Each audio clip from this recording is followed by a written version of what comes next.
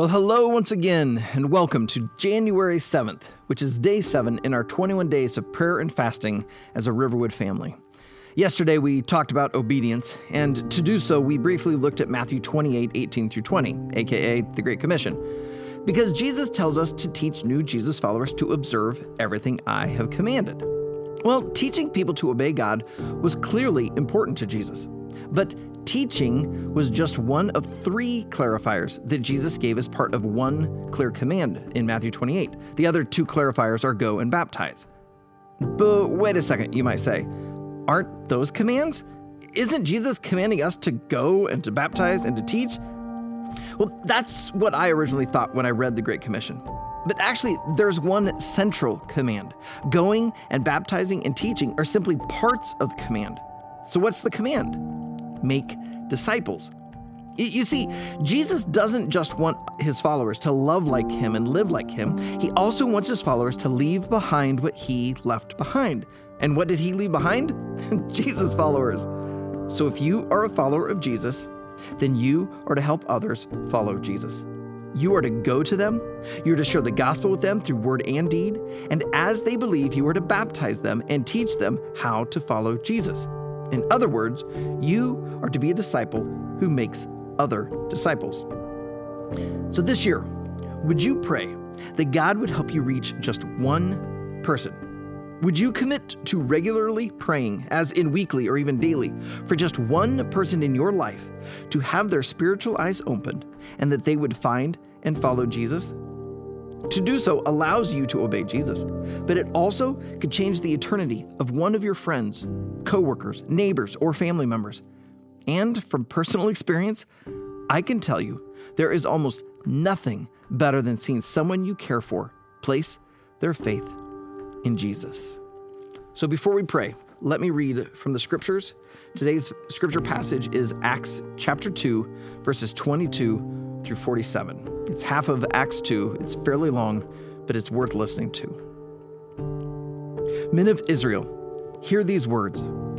Jesus of Nazareth, a man attested to you by God with mighty works and wonders and signs that God did through him in your midst, as you yourselves know, this Jesus delivered up according to the definite plan and foreknowledge of God, you crucified and killed by the hands of lawless men.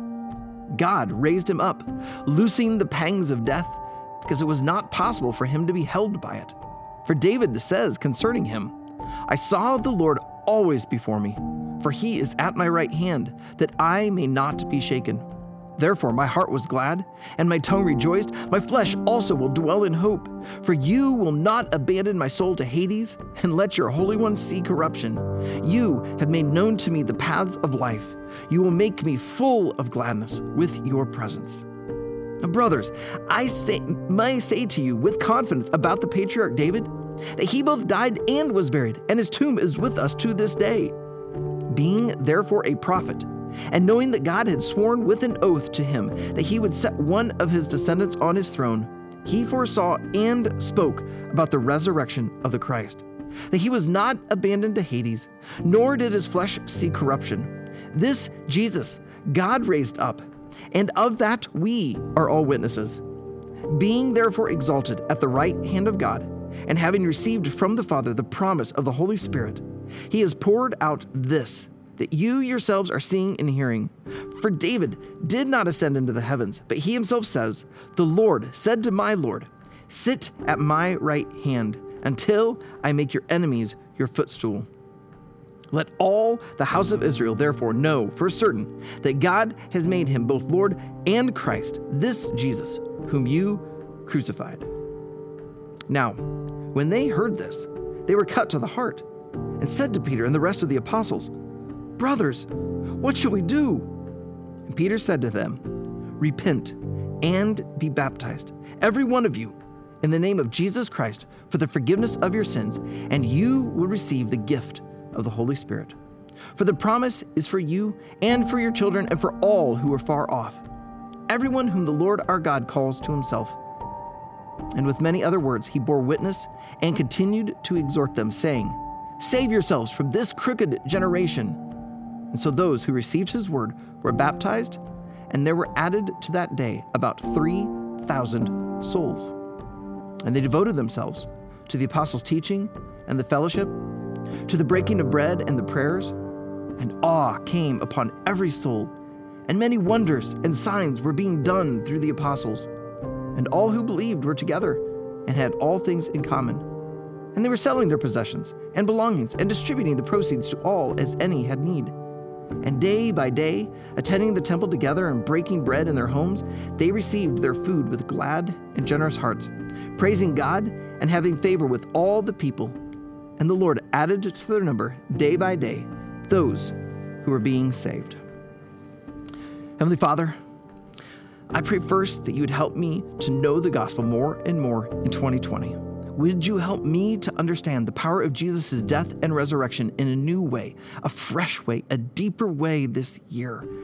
And as you excite my heart through this gospel, would you give me the opportunity to share it? And God, I ask that you would give me the joy of seeing one person this year place their faith in you. So right now, if you do not have a one, just take a moment to pray for God to show you who he would have you pray for.